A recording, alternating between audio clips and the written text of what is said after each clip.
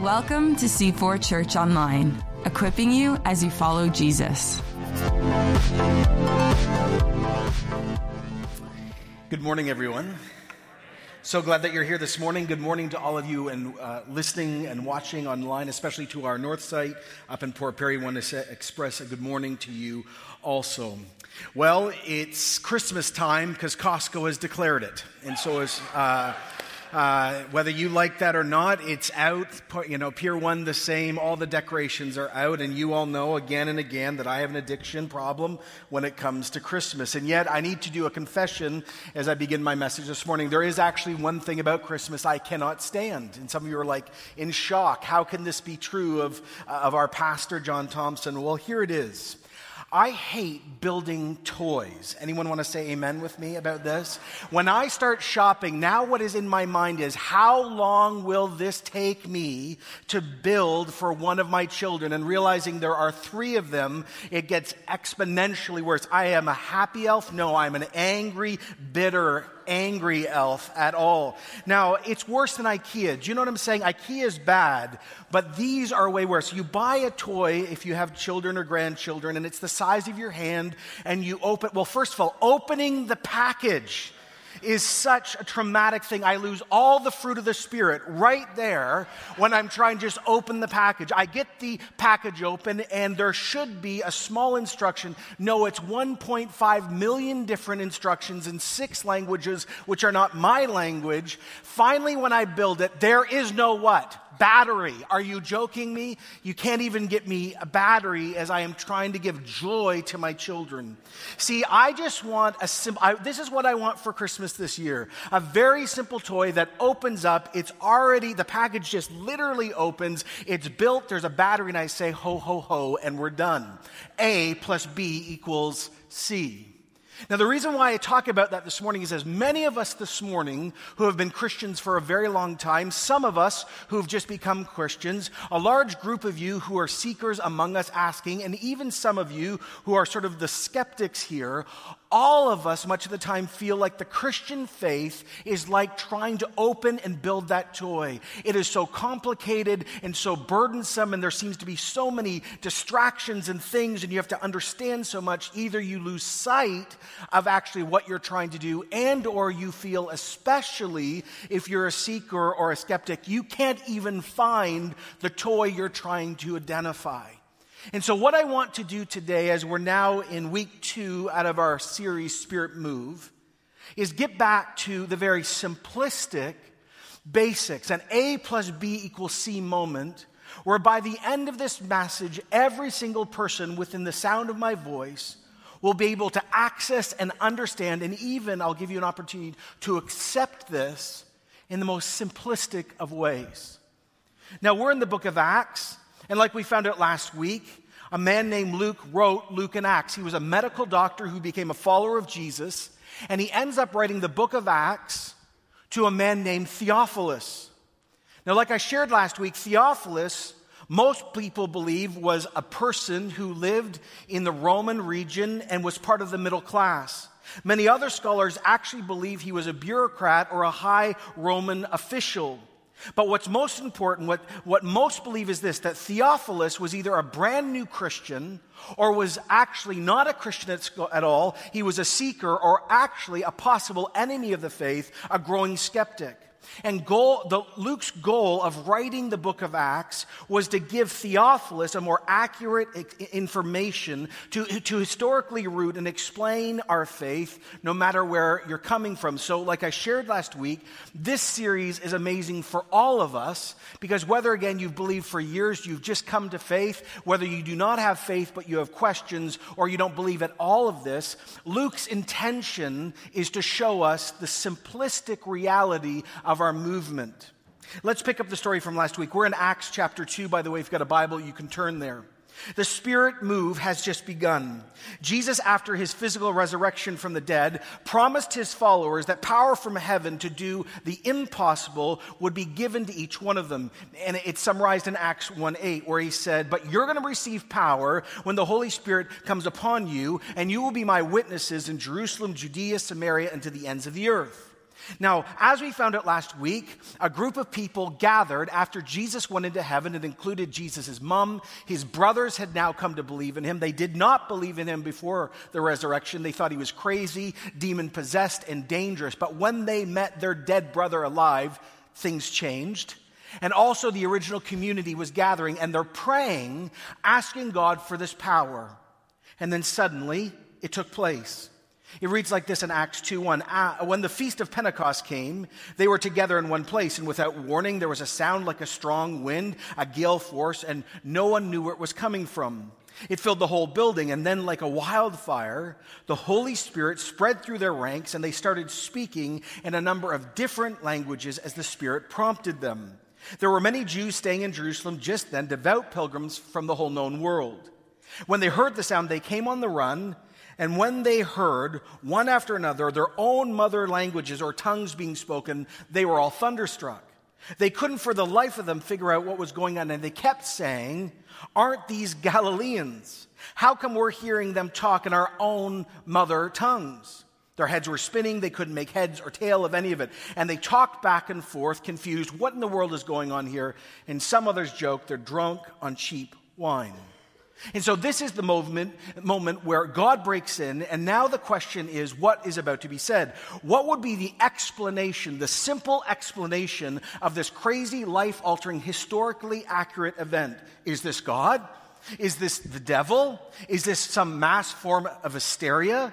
Is this exaggeration? Have they had too many tequila shots before breakfast? Like, what is taking place? Well, Peter stood up with the 11, and he begins to address the crowd. Now, before we get into the very first Christian message ever preached, we need to stop and ask ourselves this question. Do you know who Peter is? And do you know what's happened to him up to this point in his story? Peter was a fisherman from the northern shore of Galilee, from the backwater in his own country, which was considered the backwater of the Roman Empire. So Peter is a nothing from the nothing region in a country considered nothing by the known world. Peter was not formally educated at all, maybe grade 2 max. Peter later was so angry that the Romans had taken over his country, he became a zealot. That's an insurgent against Roman rule. To some Jews, he was a hero, but to most Jews and the Romans, he was an extremist. He was a religious terrorist willing to kill people in the name of God. And yet personally, he was actually called by Jesus to follow him. Later, within 3 years, Jesus made Peter, this dangerous religious zealot, the leader of the 12 apostles or disciples. He was the first to understand and confess Jesus as the Messiah. Peter tried walking on water. He was one of the few at the Transfiguration. And actually, when Jesus was about to be arrested, Peter got his old history on, pulled out a knife, and cut a man's ear off trying to defend Jesus. Yet within a few hours of Jesus being defended by Peter, Jesus goes into trial, and Peter disowns Jesus publicly when people ask him, "Are you a follower of that guy?" He curses him, disowns him, and he rejects Jesus full out. Peter and Judas, if you know the story, are literally walking down the same path, but in the end, hope makes the difference. After Jesus' resurrection, Jesus personally met with Peter and had a whole conversation with him about his rejection and restored him completely, made Peter the primary leader of the new church, and it's this speaker that's now going to address this whole crowd. See, here's what we've got to get at the beginning of this. God takes a nothing in the world's eyes and shows him love, shows him holiness, shows him life, allows him to make mistakes, and gives him forgiveness, and then empowers him. So here's the point. If Peter could be used by Jesus to change the world, any of us could be used. Amen to that? So now Peter stands up on a side street in Jerusalem filled with thousands and thousands of devout Orthodox Jew pilgrims, and he stands up and he addresses and begins to define, this is what's going on. He says in verse 14 in chapter 2, "Fellow Jews, and all of you who live in Jerusalem too, let me explain this to you. You listen carefully to what I have to say. These men are not drunk as you suppose. It's only 9 a.m. Now in this culture, the first meal, breakfast, was at 10. And Peter says sarcastically and half joking, look, boys, ladies, we're not drunk. You know it. It's only 9 a.m. We're all Jews here, right? Or at least converts to Judaism. Hello? This is what, for generations, we as a people, as a religious movement, have prayed for, hoped for, because our God, Yahweh, in the Old Testament, has said that this was going to take place, and we're already missing it 3 minutes in? Didn't God promise Isaiah and Ezekiel, and especially Joel, that there would be an unusual outpouring, a spirit move that would create a new movement within us as a people? He says, let me remind you, let me quote Joel chapter 2 to you. Now remember the crowd. The crowd are all devout religious Jews who memorize the scripture as part of their devotion. So in Acts chapter 2, verse 17, he quotes Joel 2. In the last days, God said or says, I will pour out my spirit on all people. Your sons and daughters will prophesy, your young men will see visions, your old men will dream dreams. Even on my servants, both men and women, I'll pour out my spirit in those days, and they will prophesy. Verse 21, and anyone who calls upon the name of Yahweh, God, the God of Israel, will be saved. Now before we keep going, let's do a side note. Do you see that phrase, in the last days? If you're one of those Christians that keeps buying the new book on the last days, stop it. You're wasting your money. Why? Because what is being declared here is this. The last days have been around since the giving of the Spirit 2,000 years ago. See, in Jewish Christian theology, the last days doesn't mean the next 20 years. It means the last literal run of history. We do not believe, like our secular friends believe, in the myth of non-ending progressive history. We believe that history has a literal beginning and an actual end because we believe history is created by and is being orchestrated by God Himself. And since Jesus has come and He died and rose again and is now in heaven, and since the Holy Spirit has been given permanently in normal people's lives, we have been living in the end days. The sign of the last days is that God places His Holy Spirit in people permanently. Now, the image that God gave Joel hundreds of years before this moment is a powerful, an evocative image that really brings home actually the condition of us and the amazing love of God. This is written in a desert-like community. Now, I don't know if you've been to a desert before, but if you have, you know that they tend to have very short, rainy seasons. And so the image is of a torrential downpour for a very short period of time on a desert-like condition that is parched and barren and filled with death. But in a moment when the rain comes in an uncontrollable way, the desert is filled suddenly with water. Out of that water is life. So here's the point that God was saying to Joel and then through Peter. This is our condition as human beings. No matter, and remember the audience, even you who are the most religious people on earth, we are broken, we are barren, we are parched, we are spiritually dead, and we need rain that we cannot invent ourselves come from heaven down into us and begin to rebirth Eden in the human heart all over again. So this is the heartbeat, and this is the prophecy of Joel. Now, why is this such a big deal? Well, in the Old Testament, the Holy Spirit was only given for periods of time on certain people. Usually the Holy Spirit was given only to kings and to prophets. He was selectively given. But now, as it was promised in Joel and Ezekiel and throughout the Old Testament, the Holy Spirit will be given to any single person who trusts in the one who represents Him, Jesus. Age, gender, social status, your skin color, economic background, economic levels swept aside because God will permanently give His Spirit to anyone who wants to be saved. Now back to Theophilus and back to us. Because remember, Theophilus is a Roman person, not with a Jewish lens. Many of us are sitting here going, okay, John, Holy Spirit, Old Testament, Jewish theology, so much of this seems, again, like the package is really complicated. But to the Orthodox Jew hearing this for the first time, there would be no translation needed. They would begin to understand the implications literally as Peter begins to speak them. But they would be asking the question, well, what does this have to do with us as Jews? And what does this have to do with salvation? And Peter's answer which would have been scandalous and shocking to them, is this: the evidence of the Spirit's move is real, but if you want to understand it, you don't start with us and you don't start with the Spirit. We need to talk about Jesus. Verse 22, remember, he's still standing in the middle of the street. Men of Israel, so my fellow Jews, Hebrews, listen to this. Jesus of Nazareth was a man accredited by God to you through miracles and wonders and signs, which God did among you through him, as you yourself know. Now, by the way, the name Jesus was very common back then. It's the name Joshua. And so he makes sure that the whole crowd realizes what Jesus, not Jesus your neighbor, not Jesus your uncle, not Jesus your grandfather, Jesus from Nazareth. And he says Jesus was a real man who really lived, and you've all heard about him. And then he says this, and many of you, watch this, actually watched him do all this because you live in Jerusalem.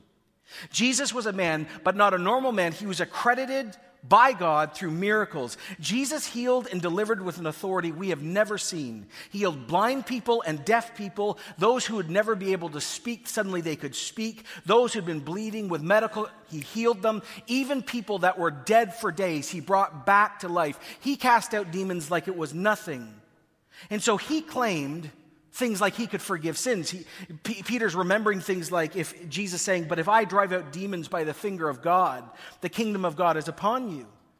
The point of Peter is you just can't dismiss him, because all his healings and all his signs and all his power gifts were evidence that God was actually working through him and actually among us, and the kingdom of God is here, and the powers of the coming age were now at work in the now. See, every healing, by the way, and every deliverance, now and then, acts like a flare, like a sign. They are taste. They are the appetizer for the main meal that's about to come. They're evidence of what the new heavens and new earth are going to be like 24/7. Actually, every miracle is a mini summary of Revelation 21:4, where Jesus will wipe away every tear from our eyes. There'll be no more death, no more mourning, no more crying, no more pain, for the old order of things has passed away. Miracles in the now are that power showing up here to give us hope of what is coming. Now, Peter's not done. He keeps pointing to Jesus and says he wasn't just a real man. He was really here, real humanity, and we all know he did miracles. We were there, and so were most of you. But then he takes him behind the curtain to see the whole show. He says, this man was handed over to you, he points at the crowd, by God's set purpose and foreknowledge. And you, think about this, and you with the help of the Romans, wicked men, put him to death by nailing him to a cross. So Jesus' life and Jesus' coming and Jesus' death was God's plan all along. Oh yes, he said the Romans and some of our Jewish religious leaders and actually a lot of you got him killed. Yeah, he was guilty of treason according to the Romans because he claimed to be a king and not Caesar. And the religious leaders said he was a liar because he claimed to forgive sins and said he was equal with the Father. And so they accused him of blasphemy. But they thought they were in charge, but actually God outplayed them all. And actually God outplayed you. Because actually this was God's plan all along for this to happen. You thought you were in charge. No, God was in charge. Later, Paul would write the exact same thing in the book of Romans, chapter 3, verse 25. God presented Christ as a sacrifice of atonement through the shedding of his blood to be received by faith. Now let what Peter and Paul actually say sink in. God gave over Jesus. Before the beginning of time, God within himself decided to give himself for you. Salvation that is free cost heaven everything. God the Father gave Jesus up, gave him over to deal with our sin. Good Friday, all the terrible events that took place. The killing of Jesus was the plan of God to bring deliverance to the world. Now, I've said this before, let me say it again. Is this some weird form of cosmic child abuse? No. Because Jesus himself is equal with and is God. For God so loved the world that he sent himself that whoever believes in Jesus, who is God, will have eternal life. But see, this brings home the real heart of the gospel. As one wrote, if God was not holy and just, there would be no demand for his son to suffer and die. And if God was not loving, there would be no willingness for his son to suffer and die. But since God is both just, holy judge, and loving and caring, his love is willing to meet the demands of his justice. Anyone want to say amen to that? So, back to verse 23, Peter, this grade 2 Galilean fisherman with the wrong accent, with no education formally, is now lecturing this whole group of people, and he points, and you can imagine, he says, and you with the help of the Romans, you put him to death by nailing him on a cross. See, Peter is actually speaking to a group which included vast amounts of people that were in the crowd calling for Jesus to be crucified. And yet he's now turning around and saying, you've actually murdered the Messiah that you have been waiting for your whole life. And yet if you step back, the Bible says every human is guilty of putting Jesus on the cross. And why this is so important is in the very first Christian message of all time, the Bible calls out our condition and will not play down sin. Now, as Peter is saying this, I'm sure the temperature in the crowd is going up. But I love this next verse. See, here's what Peter says. All the statements, all the sentences passed by human leaders, all your crowd calling out, crucify him, all the decision of human courts, religious and also civil under the Roman occupation, all the wrong religious understanding and preaching is now rejected, and it's reversed, and it has been rescinded. But God, don't you love when the Bible says that? But God raised Jesus from the dead, freeing him from the agony of death, because it is impossible for death to keep its hold on Jesus. And Peter stands up and says, physical resurrection is the evidence that we are right and you are wrong. And we found out at Easter, this is not resuscitation. This is not the Walking Dead, some zombie-like, no. It is resurrection. And here's what we've got to again get, because this is the simplicity of the gospel. Resurrection is an all or nothing deal. It's all in or all out. It's a total sum game. We as Christians unashamedly root ourselves in the history of this idea, and we declare it as not a myth. We don't run from history because we believe the resurrection of Jesus is an actual, historical, verifiable event. Our whole movement since day one is based on the idea that Jesus was really here historically, really did some really crazy cool things, was really killed, was really dead, not sort of dead, really dead, and then physically rose from the dead. Like I shared last week, at Easter we did a whole series called Smoke and Mirrors, where we asked ourselves the question, can an intellectual, rational person who takes history seriously actually come to this conclusion? And as we walked through it as a community, we came to the same place that Peter did and Luke did. And yes, we actually believe Jesus literally came back from the dead. Now, I want you to go back to that verse for a second. I had never caught this before. Do you see that idea of agony of death? Now, this comes from the idea or the image of a woman in labor. And I've never caught this in all my years of reading this, and it's so beautiful. This is how it really reads in the original language. Death was in labor and didn't want the baby to come out, but could not hold back the baby because the pain was so strong, and so death had to deliver Jesus back to the world. Isn't that amazing?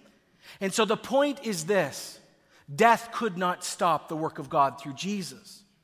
Now at this point in the crowd listening, remember the crowd, there would be mass confusion because the Jewish audience would have never heard this before. They had been taught their whole life one thing, no matter their background. They had been taught that God was going to send the Messiah, and the Messiah would show up on the scene, and he would, using military strength and angels and people's armies, would rise up and rid Israel of all the occupiers, so the Romans. He'd cleanse the temple. Any Jews that were not faithful would be killed, and they would restore the kingdom of Israel politically, militarily, and religiously all at once. And Jesus, the Messiah, whoever he would show up, and he would never be touched. He'd just wipe out all his enemies.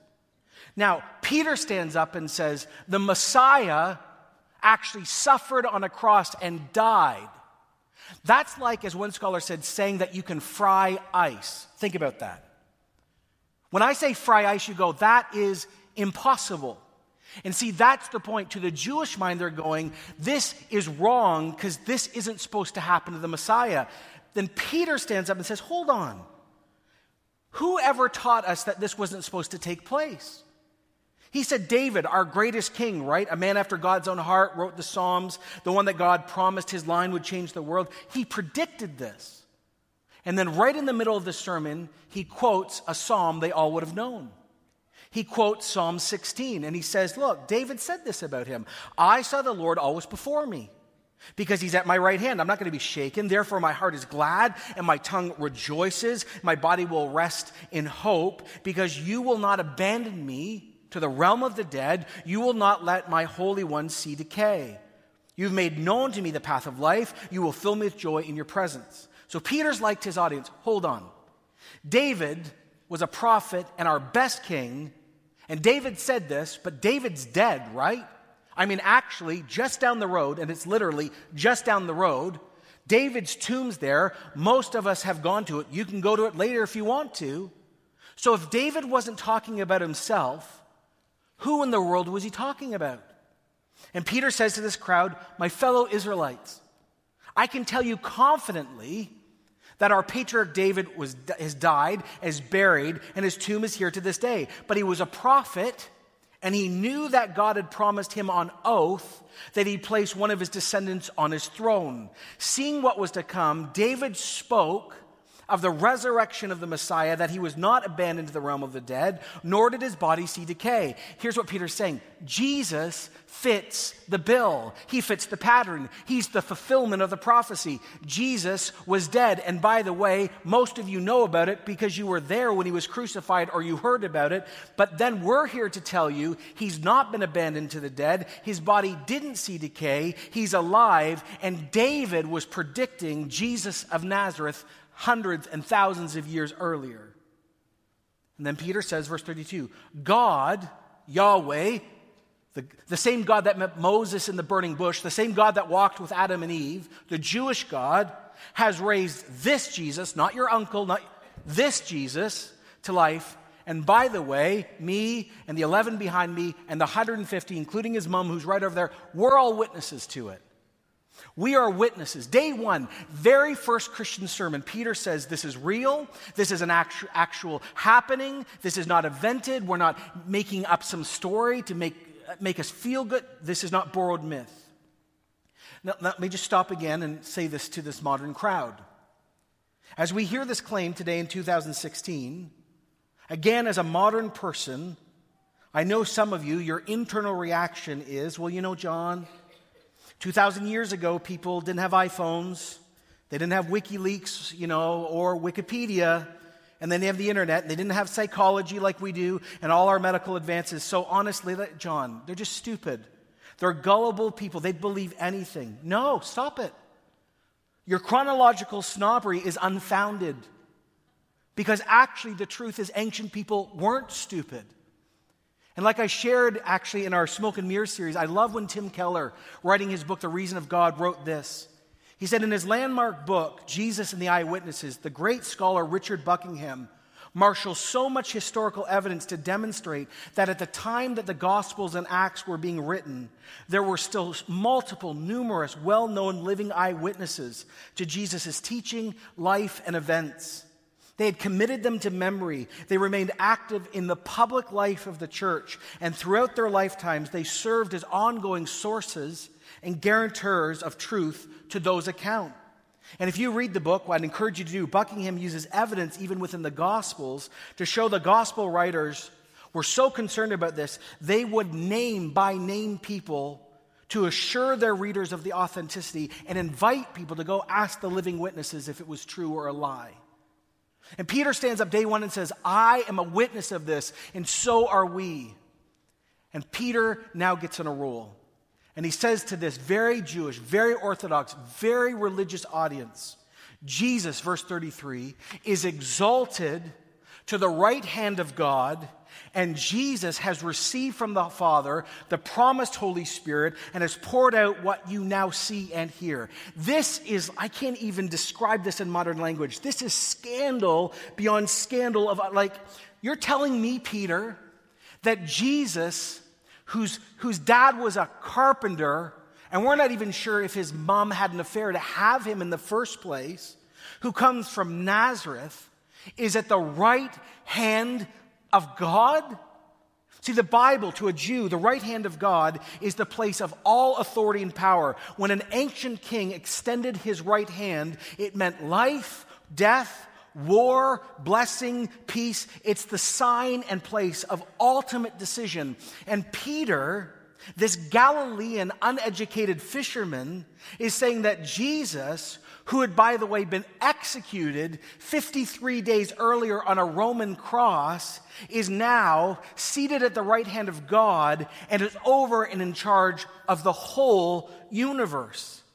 And don't miss the scandal of this. And then Peter says, he has the gall to say, and just so you know, the Father has given Jesus the Spirit. And Jesus is pouring out the Spirit right now. The living sign of his kingship is we're all speaking in tongues, that actually you can understand the good news of God. And by the way, Jesus is in charge of everyone, including you. Like, insanity, if it's not true. And then it happens. Peter says, therefore, let all of Israel be assured of this. God has made this Jesus, whom you crucified, he points to it, you've crucified him, both Lord and Christ. And by the way, right there is the very first holy, universal, small c Catholic confession of the church. Jesus Christ is what? Lord.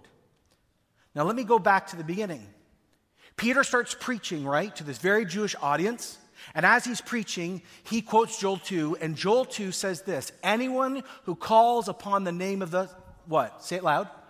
Lord, will be saved. Anyone who calls upon the name of the God of Israel will be saved. And now Peter stands up and says, Jesus is what? Lord. Oh. Like, unbelievable. That you now, Peter, are equating Jesus from Nazareth in some equal or same fashion as the God of Abraham, Isaac, and Jacob, the creator of the universe, the God that met Moses at the burning bush, the same God that filled Solomon. You're saying that Jesus is Lord too? Are you saying that Jesus is the Messiah and God in flesh and Lord of all and the King of the Jews? Peter's like, yes. Yes. Now this would sit so heavy in this moment. The air would become thick, choked with either anger or conviction. I love what David Gooding once wrote. They had murdered God's Son, this audience, and he offered them his Spirit. They crucified the second person of the Trinity. He offered them the third. They had thrown God's Son out of the vineyard in hope of getting the vineyard. Now he was inviting them to receive God's Spirit, not just into their vineyard, into their tribe, into their people, but into their hearts. I tried imagining this week what would happen in this very moment, the words hanging in the air. What would happen next? Remember, much of this crowd is the same crowd that called for Jesus' killing. Mob violence would be a logical outcome because Jesus was killed for claiming these same things, and Peter even went farther. So were they all about to be taken out? Or would people just say these people are crazy and buzzed and under the tank and too much alcohol? Or would there be acceptance? And if there is acceptance, would the same holy fire that fell on Mary and Martha and all these other people there, would it fall on them? Well, when the people heard this, verse 37, they were cut to the heart. And Peter said to the other apostles, brothers, what shall we do? I'd never sat on that phrase, cut in the heart, before. What happens when you get a cut?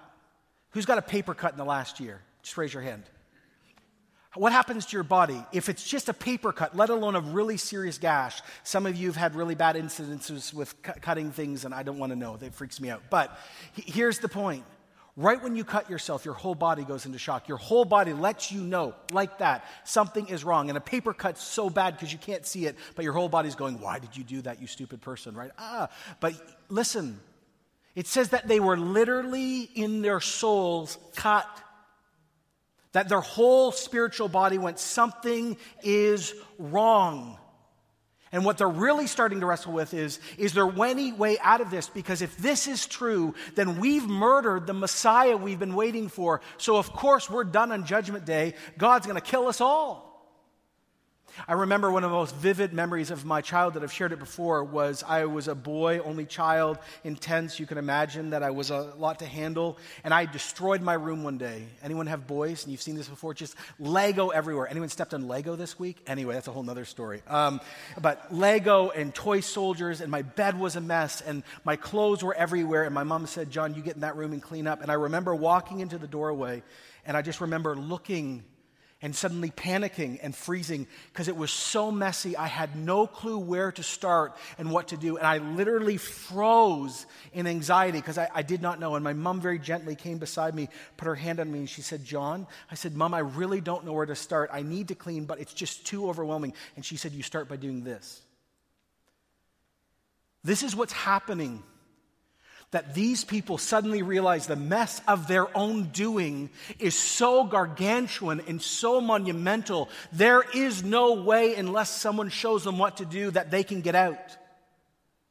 And Peter stands up and he says, oh, I've got an answer. See, there's good news, great news. Repent and be baptized, every one of you, in the name of Jesus Christ for the forgiveness of your sins, and you'll receive the gift of the Holy Spirit. This is how you get out of a mess of your own doing. You repent.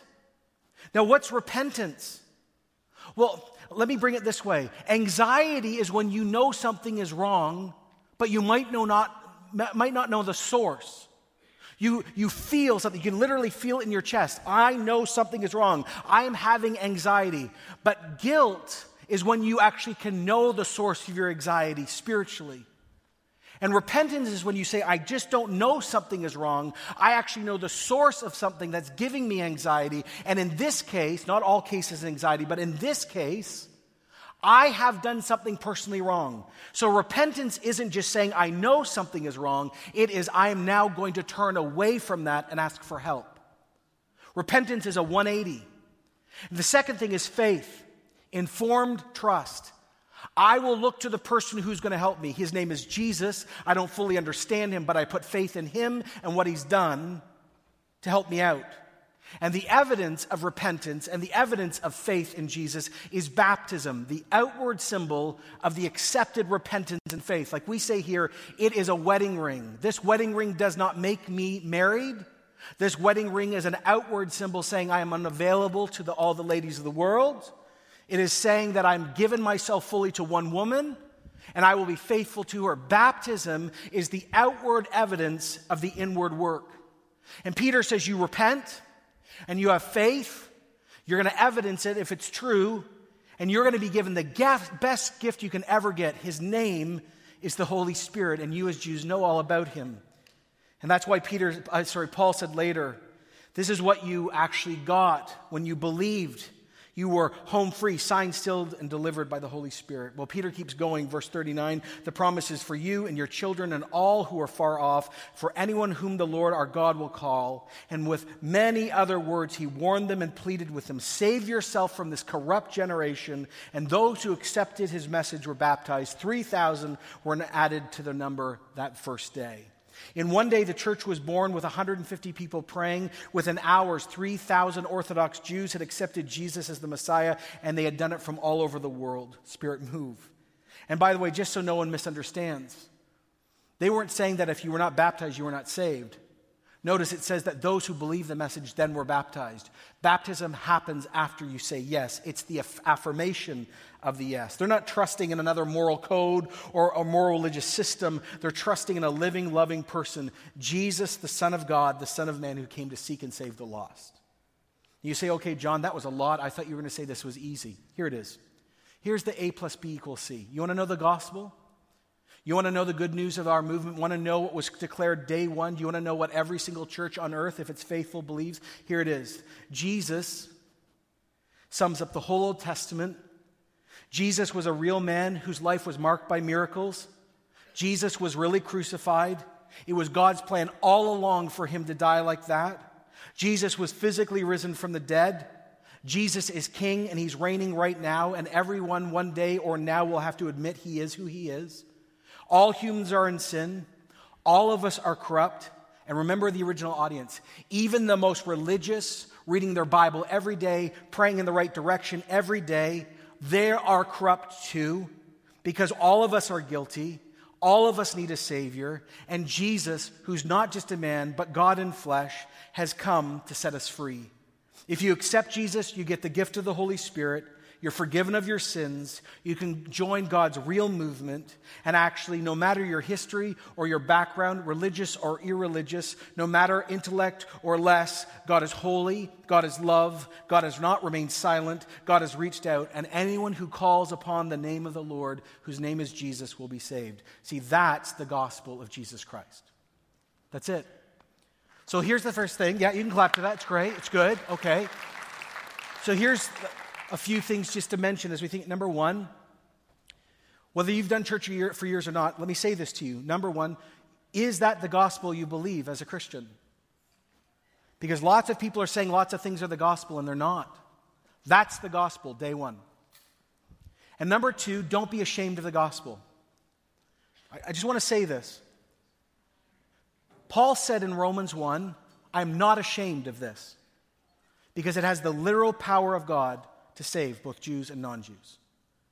And so I want to encourage all of you, whether you feel super equipped or not, do not be ashamed of the gospel of Jesus Christ because it is from heaven. It is born of heaven and it can change hearts. Your job, my job, our job is just to witness and say what it is. But for some of you today, some of you online, some of us gathered here, some of you at North, you're Theophilus. Or actually, you're actually the people in the crowd. And here's what I need to ask you right now. What has God been saying to you at this moment? I want to say this again unashamedly. We don't shrink from the resurrection in this movement. It is the place of our validation. And we do believe in exclusive truth claims. We do. I know we all live in a very postmodern, very educated, very pluralistic age that teaches us that truth is subjective. Many of you, even sitting here today, in your heart of hearts deny absolute truth. And most of us functionally believe that truth is only discovered through experience, and then it stops being truth when the experience changes. But the Christian faith, for 2,000 years in all of its forms, absolutely says no. That's not true. Our movement will not skirt around the issue of sin or spiritual corruption or our separation from God or our complicity. And also, it is absolutely clear about the love of God. Peter's message is that we all know something is wrong with us. You could call it spiritual anxiety. But that's never enough. Because every human being on earth knows something's wrong in the human family. Just turn on the news or go to Thanksgiving with your family sometime. Like, we all know it. But anxiety, spiritual anxiety, that, something's wrong, isn't enough. The Bible says, Peter wrote, Jesus proclaimed, you have to say, I am guilty. Not just something's wrong, I am the reason why something is wrong. Me. I have sinned and affronted a holy God. And in that moment of humility, not humiliation, in that moment of humility, that's the place where Christianity becomes real. Because suddenly you say, I need a Savior. Make no mistake about it, the Christian worldview, we're very pessimistic about the human condition. We don't believe we're born good. We believe we're born in sin. Fundamentally. But we are unbelievably hopeful because God is love and God is grace and God has decided to come back and intervene. God has walked into our messy room and put his hand on us and said, this is how you do it. And here's the great news I want to proclaim. When you say yes to Jesus, you get the Holy Spirit of God. And when the Holy Spirit moves into you, he can transform the inside of you and change you out. He can take the most hostile, barren, desert-like conditions and make them bloom again. One person wrote so powerfully in the mid-70s, the question is not before us today, shall I repent? That's beyond doubt. The question is, shall I repent now when it might save me, or will I put it off to eternity when my repentance will actually turn out to be my judgment? Paul, who once murdered Christians and hated us with everything that he was, who met Jesus, wrote these words in Romans 10:9, if you declare with your mouth Jesus is Lord, and you believe in your heart that God raised Jesus from the dead, you will be reconciled, saved, changed. And so here's what I'm going to say very simply to any person within the sound of my voice who is Theophilus or the people in the crowd. Has God cut you to the heart? Honestly, have you felt God say to you, this is you? And now it is time, like those people did 2,000 years ago, one of those 3,000, to cry out, John, what am I supposed to do? Here it is. It is time for you to repent and have faith in Jesus and evidence it in time with baptism. And so if this is you, I'm inviting you to pray this prayer and pray it with everything that you are, because this is the moment where death turns to life. And if you're a Christian, you know what to be praying right now because we've all been here. So pray this. If you're Theophilus or that person, that seeker, that skeptic, or you're a person who's been in church your whole life and realized you've never really embraced Him. Lord Jesus Christ, I am a sinner. I'm guilty. I ask for your forgiveness. I believe that you were here and you died for my sins and you really rose from the dead. I turn from running my own life. I repent. And I ask you to run it, to be my Savior and Lord of my life. Jesus, send your Holy Spirit into me now. I invite you to come into my heart and my life. I choose now to trust and follow you as my Lord and my Savior. In Jesus' name I pray this. Amen. If you prayed that this morning, if you came with someone, you tell them. If you're watching online, you get a hold of us in any way you can, social media. If you didn't come with someone this morning and you've prayed that, after the service here and at North, there'll be people to pray with. But this is the beginning of life for you. Last thought. We as a church are responsible to witness. We are not responsible to change people's hearts. That's God's job. But let me just say what I've said already. Don't be ashamed of the gospel of Jesus Christ. Because the gospel of Jesus Christ changed you. And it can change every person in Durham too. This is the good news. This is the A plus B equals C. Aren't you thankful this morning that Jesus came for all of us? Could anyone say amen to that today? Amen. Let's stand together and let's worship. Thanks for joining us. To connect to the ministries of C4, visit c4church.com.